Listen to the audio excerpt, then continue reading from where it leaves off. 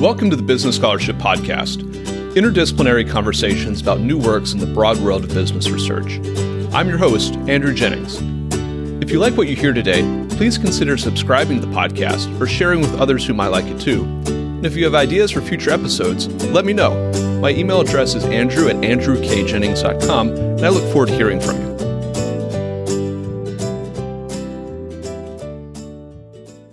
Our guests today are Afra Afsharapur, Professor of Law at the University of California, Davis, and Darren Rosenblum, Professor of Law at McGill University.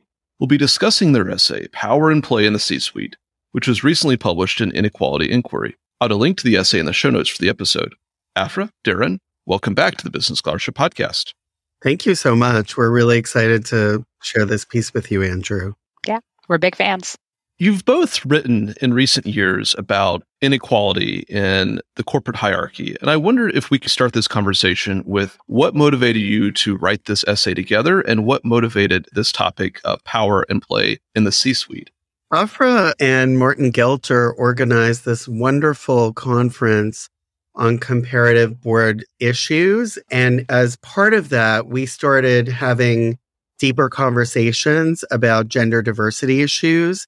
And we kept turning to thinking about, rather, how can we include women, to why it was that women aren't represented, and then thinking critically about what makes men run the corporate world. And then at some point, it was like a light bulb went off for the two of us that it's money, which motivates almost everything anyway. So that's our entree into this topic. And then once we started digging, it seemed pretty rich. The other thing I would say is Darren has done terrific work on board diversity, for example, and we've seen a lot of scholarship on the issue of diversity in the board, but there has actually been very little scholarly focus on the lack of diversity and the enormous gender disparities that are in the C-suite. So part of what we were really trying to do with this paper is also to facilitate and further that conversation so that the focus on the C-suite becomes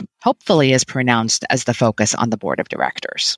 Which is, even though we haven't really worked on it, it's commensurate with what's going on in the rest of the world. So both France and Germany have recently passed mandates for gender diversity in the C-suite. So I think it's becoming more of a topic.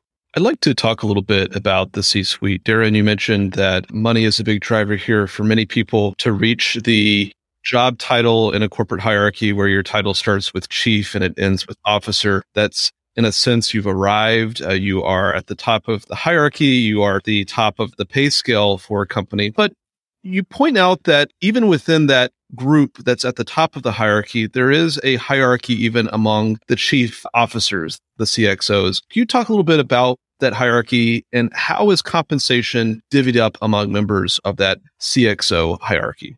So maybe I'll take that first, because I was just working through a lot of the data on this for a couple of other projects as well as this one. So there's a pretty stubborn gap at the top of the ladder in the C-suite. Generally, women make up about 24% of C-suite positions, but those numbers are actually a lot lower when you look specifically at the various roles in the C-suite. So if you look at the CEO position, for example, in the Fortune 500, women make up around a high of 8% as of this year. If you look at the CFO position, the Chief Financial Officer position, typically they might be the second most highly compensated person in the company. Women now make up about 15% of the CFO position in the C-suite. And the numbers are similarly low, actually lower for people of color, for example. So if you look at the number of S&P 500 companies with Black chief financial officers, that number has doubled to 20 in 2021, but that's a really small number to begin with. As we say in the paper, quoting a study that's been done, the barrier isn't just this sort of glass ceiling at the very top, but also an invisible wall that sidelines women and people of color from the kinds of roles that then become the stepping stone to the CEO position. So we call it the pink collar of the C-suite in the paper. We often see women chief executives and the head of human resources, or now what you're seeing is a lot of women becoming general counsels. So about a third of GCs in the Fortune 500 are women. But those positions don't lead to the top of the C-suite, particularly the CEO role. And they also rarely constitute the highest, most compensated positions within corporations. We included in the paper data on named executive officers. So NEOs are basically the chief executive officer, the chief financial officer, and then the most highly paid other executive officers of the corporation, and publicly traded companies have to disclose that information. If you look at the number of NEOs, the number of women holding NEO positions in the Fortune 500 is now 14%. So in 2020, that's a big increase from 2012 when it was 8%, but it's still a pretty small number in comparison to general C-suite positions. And also, very few companies have more than one woman as an NEO. The vast majority of NEOs at companies are generally men. And as we say in the paper, there's a double gender gap for the NEO position. So very few women hold such positions. And when they do, they actually earn less than men. There are a number of studies that have been done by entities like Morningstar that could show the gender pay gap even amongst the NEO positions. It's also, I'll add that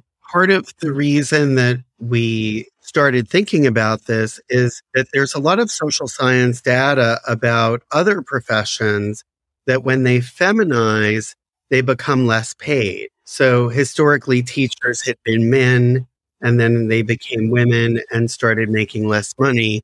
Likewise for nurses, and there are several other professions, and a lot of data on that is pretty conclusive. We thought that if as professions feminize, they become less well paid, it would only make sense that the converse would be true. And it does seem that way, even within the NEO positions, as Afra just said. Within the CXO hierarchy, we have this double gender gap of fewer women in these roles, fewer women in the CEO role, and when they do obtain those roles, a lower compensation. And Afra, you talk about the propensity of certain CXO roles to lead to the plumbest job of all, and that's to be CEO. You talk about some of the pink collar positions, legal, HR, for example, that may not lead to the chief executive officer role. Could you talk a little bit about what does lead to the chief executive officer role? You talk in the essay about a competition, a tournament within the firm. Could you talk about that tournament? And are there any gender dynamics at play in that tournament? Maybe I'll let Darren address the tournament a little bit more, but I want to talk a little bit about the gender dynamics of what companies select for when they select for the CEO position. We talk specifically about masculinity contexts in the paper. And one of the things that we find and social scientists have found is that generally one of the traits that companies look for when looking for CEOs is they're looking for confidence, or overconfident in some ways. And there are a lot of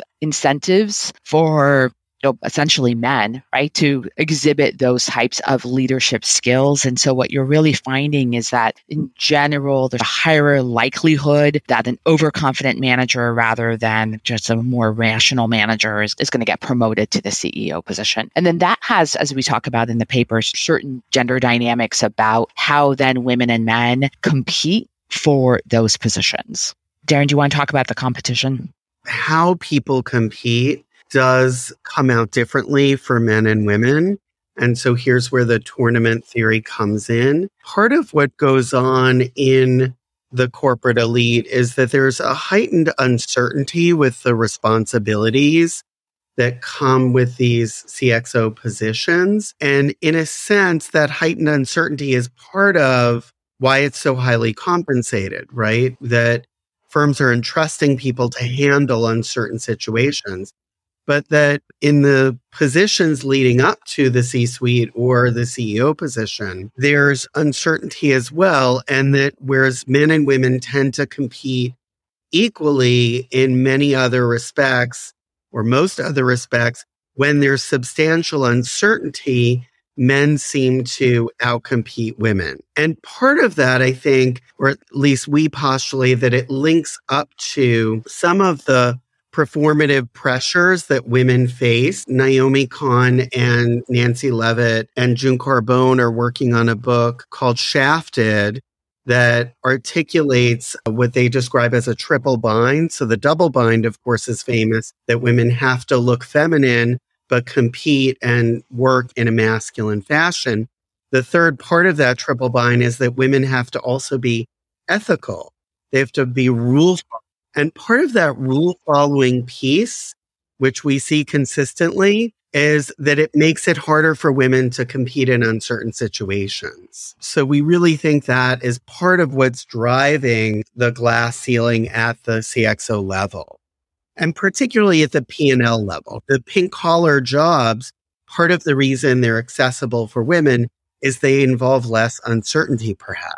In some ways, there are for a lot of those jobs, like the general counsel job, there's a stepping stone process within the company itself. The work that June and Nancy and Naomi have done is really builds on some of the work that's been done also about how women are basically punished if they come across as being very overconfident, all the things that we want in some ways when we're trying to recruit chief executive officers.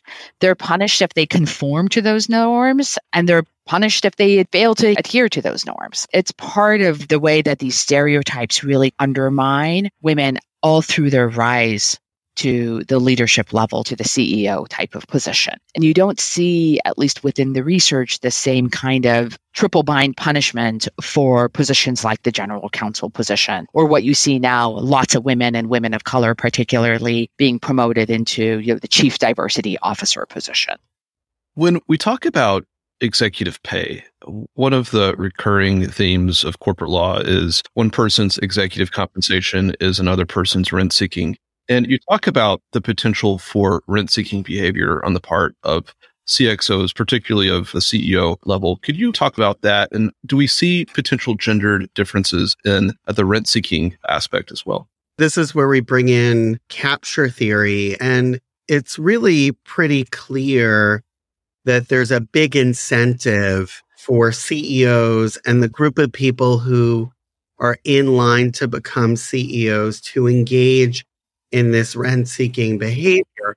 Part of what's going on is, and I think it's the flip side of that uncertainty piece, there's a way in which they can capitalize on the fact that they are displaying the overconfidence and the ability to handle uncertainty that defines them as being particularly capable of serving in these roles. And so essentially they establish themselves as being a class of people who are uniquely capable of serving in these roles. And Rosabeth Moss Kanter's work in her book, The Men and Women of the Corporation, which is now probably about 40 years old, articulated how men essentially create a system of reproduction by which they create people who are like them, bringing them up through the hierarchy. And in that sense, they play this capture game. So what does that look like in the C-suite? Probably what it looks like is that men bring up people who they groom to replace them either within the firm or at another firm. And there is some sort of piece of the old boys club, which is that you mentor someone and then they'll pay you back by putting you on their board. And that's why a lot of board members are former executives. The old boys club is really, I think, functions in this capture fashion. And the real ringing of the bell that alerted us to this is the quantity of sums that we're talking about, that we're talking about the most highly remunerated labor in the history of the world. If you look at Tim Cook's compensation, which is 1,500 times the average worker, it's just an astronomical number. You could even pose the question this way: is it possible that there isn't capture or rent seeking going on when the stakes are that high? And you see it once they get into those positions in terms of the decisions that the CEO has a lot of influence on. So I've worked on other work with respect to overpayment in mergers and acquisitions transactions, and both the types of behavioral biases that play a role in those types of transactions and how much overconfidence of CEOs drives, for example, large public companies, big M&A, but then also how much they capture in terms of additional compensation as a result of those types of transactions. And there are some studies that seem to indicate that women CEOs behave differently in those contexts from male CEOs. Why that is, I think, is harder to tease out. Is it that boards, for example, supervise what a woman CEO does more than a male CEO? We don't know the answer to all of those things, but you could see how the incentives for rent seeking and capture are really heightened in that CEO position. And I wonder, there's some work done on this by Devin Corbato and Mitu Gulati in their book Acting White and the related law review article that they had published prior, in which they articulate the ways in which people of color are punished for certain kinds of risk taking as they move up the corporate hierarchy. And we certainly see that with regard to women. Certainly people made that case with regard to Carly Fiorina way back when. I don't think we could say that about Elizabeth Holmes because that was clearly criminal behavior. But I do wonder if something similar is going on now with Jane Fraser at the top of Synod. She's being slammed for decisions that, had a man been making these decisions to excise unprofitable subs, that they might be lauded and the share price would bump up. So I do think there could be a piece of glass cliff action going on here, which does replicate itself. When we think about gender disparities or disparities writ large in the case of the C-suite, to what extent does law address or could law address those disparities? What extent does it not really address those disparities? And what are the potential limits of law in helping to fix this problem? We talk in the paper a little bit about the limits of anti-discrimination law, particularly when we're looking at elite job markets such as this. I think it's very challenging for a woman who is passed over for the CEO position necessarily to sue alleging discrimination, partly because of fear of backlash, partly because, exactly as Darren said earlier, because the characteristics that people are selecting for are so uncertain because there aren't specific rules of the game that you can point out to. And so I think it is very challenging to really use anti-discrimination law to address disparities within the C-suite. So in the paper, what we do is talk a little bit about the possibilities for corporate governance and the potential for corporate governance rules and regulations to incentivize behaviors that address these sort of disparities. And so some of that might include greater amount of pressure from institutional investors to really have companies disclose information about the trajectory of leadership at the company. And you're starting to see that over the last several years where institutional investors are asking for a lot more data with respect to the diversity of the workforce and the executive team beyond just the board of directors. For a long time, we've been asking for this information with respect to the board, but now what we're seeing is a lot more investor pressure for companies to disclose this information publicly beyond the board of directors. And then, as Darren said, in some jurisdictions, what you're starting to see is this initial foray into mandating diversity beyond just the board of directors as well. We've seen a lot of different mandates for board diversity, but I think the C-suite will be much more challenging to mandate than the board. In some ways, the board is the easy part on these issues, but you're starting to see at least some push on that element and just a lot more focus on the top roles. And you could see that even in the number of women and people of color who've become CFOs over the past 3 years. That number has increased really significantly, partly because there has been this sustained focus, both from reinvigoration of the racial justice movement with respect to corporations, as well as greater amounts of discussion about the continued gender disparities that we're seeing in the upper echelons of the C-suite. It's also worth noting that California has passed two mandates in recent years, SB 826 and AB 979, which grapple with diversity on boards. I do think that the increased attention to diversity among elite corporate positions, even if it's not focused on the C-suite, raises the question of why there's less representation in the C-suite itself. And I think that's part of the reason we're seeing a bump up in numbers with CFOs, for example. I would agree with Afra that it's going to be harder to regulate the C-suite for a bunch of reasons, mainly because these positions are unitary. So even if we look back, and the recently departed Lani Guinier, who was one of my mentors, did some really interesting work on diversification of legislative power. And one of the things that she argued for were elections that were proportional, which works really well for a legislature. You can vote for a party, but it doesn't work so well when you're voting for one person. It's hard to move away from a non-winner takes all system. And it's the same thing in the C-suite situation. And in a sense, you almost see that same controversy going on in the NFL with the whole failure of the Rooney Rule debate, that it's just very hard to regulate inclusion when you're looking for one leader. You can mandate having a diverse pool, but even that's challenging. Although the plus side, the more positive story that we also allude to at the end of the paper is also that board diversity might have follow-on effects. There is some research that seems to suggest that more diverse boards then select for more diverse senior executives at companies. And so that might make an impact with respect to who you're seeing in the CEO and the CFO position. The increase in board diversity might also make an impact in terms of this question of compensation of CEOs. So the compensation committee plays a really significant role in setting the compensation of the CEO. With respect to that, so far, the evidence is mixed.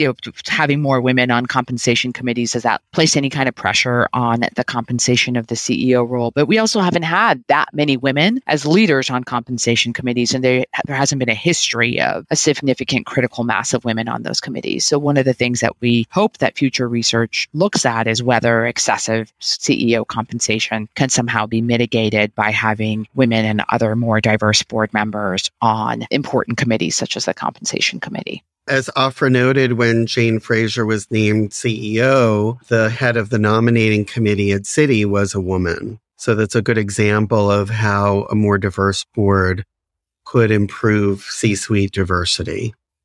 What key takeaways would you like listeners to have from this conversation and from your essay? I think we crafted this piece really as an essay. It would be hard to come up with some categorical empirical proofs of what we're arguing. But my main goal, and I'd be curious to hear what Afra's would be, is to invite other researchers to interrogate this question. There's been so much research on executive comp, and it's been such a politically charged question. And it seems so patent to us that it has a very gendered aspect to it. So to the extent that people engaged in that conversation acknowledge and recognize the extent to which it's a gendered phenomenon, I would be very content. When we were doing the research on executive compensation, there's practically no reference to the issue of gender and racial disparities within the executive group. And it was a little bit surprising to us. There's data that some entities have gathered, but there's really no discussion of how the significance of the gap with respect to gender and race in those positions and how that might play a role in executive compensation. And so I hope that those scholars who are doing the work on executive compensation and kind of proposing new solutions also think about those gaps in a more focused way than we have thus far. As Darren said, and this essay is really intended to provoke thought and discussion within the leaders and to hopefully inspire, for example, future research. So, for example, whether as we see a greater number of women and diverse board members, are we going to actually see any kind of changes with respect to executive compensation or with respect to employee compensation generally, or with respect to the disparities between executive and employee compensation? I think there's a lot more room for both empirical as well as qualitative research on these issues. Our guests have been Afra Afsharapur, Professor of Law at the University of California, Davis, and Darren Rosenblum, Professor of Law at McGill University. We've discussed their essay, Power and Play in the C-Suite, which was recently published in Inequality Inquiry. I'll add a link to the paper in the show notes for the episode. Afra, Darren, thank you for joining the Business Scholarship Podcast. Thank you so much. Thanks for having us.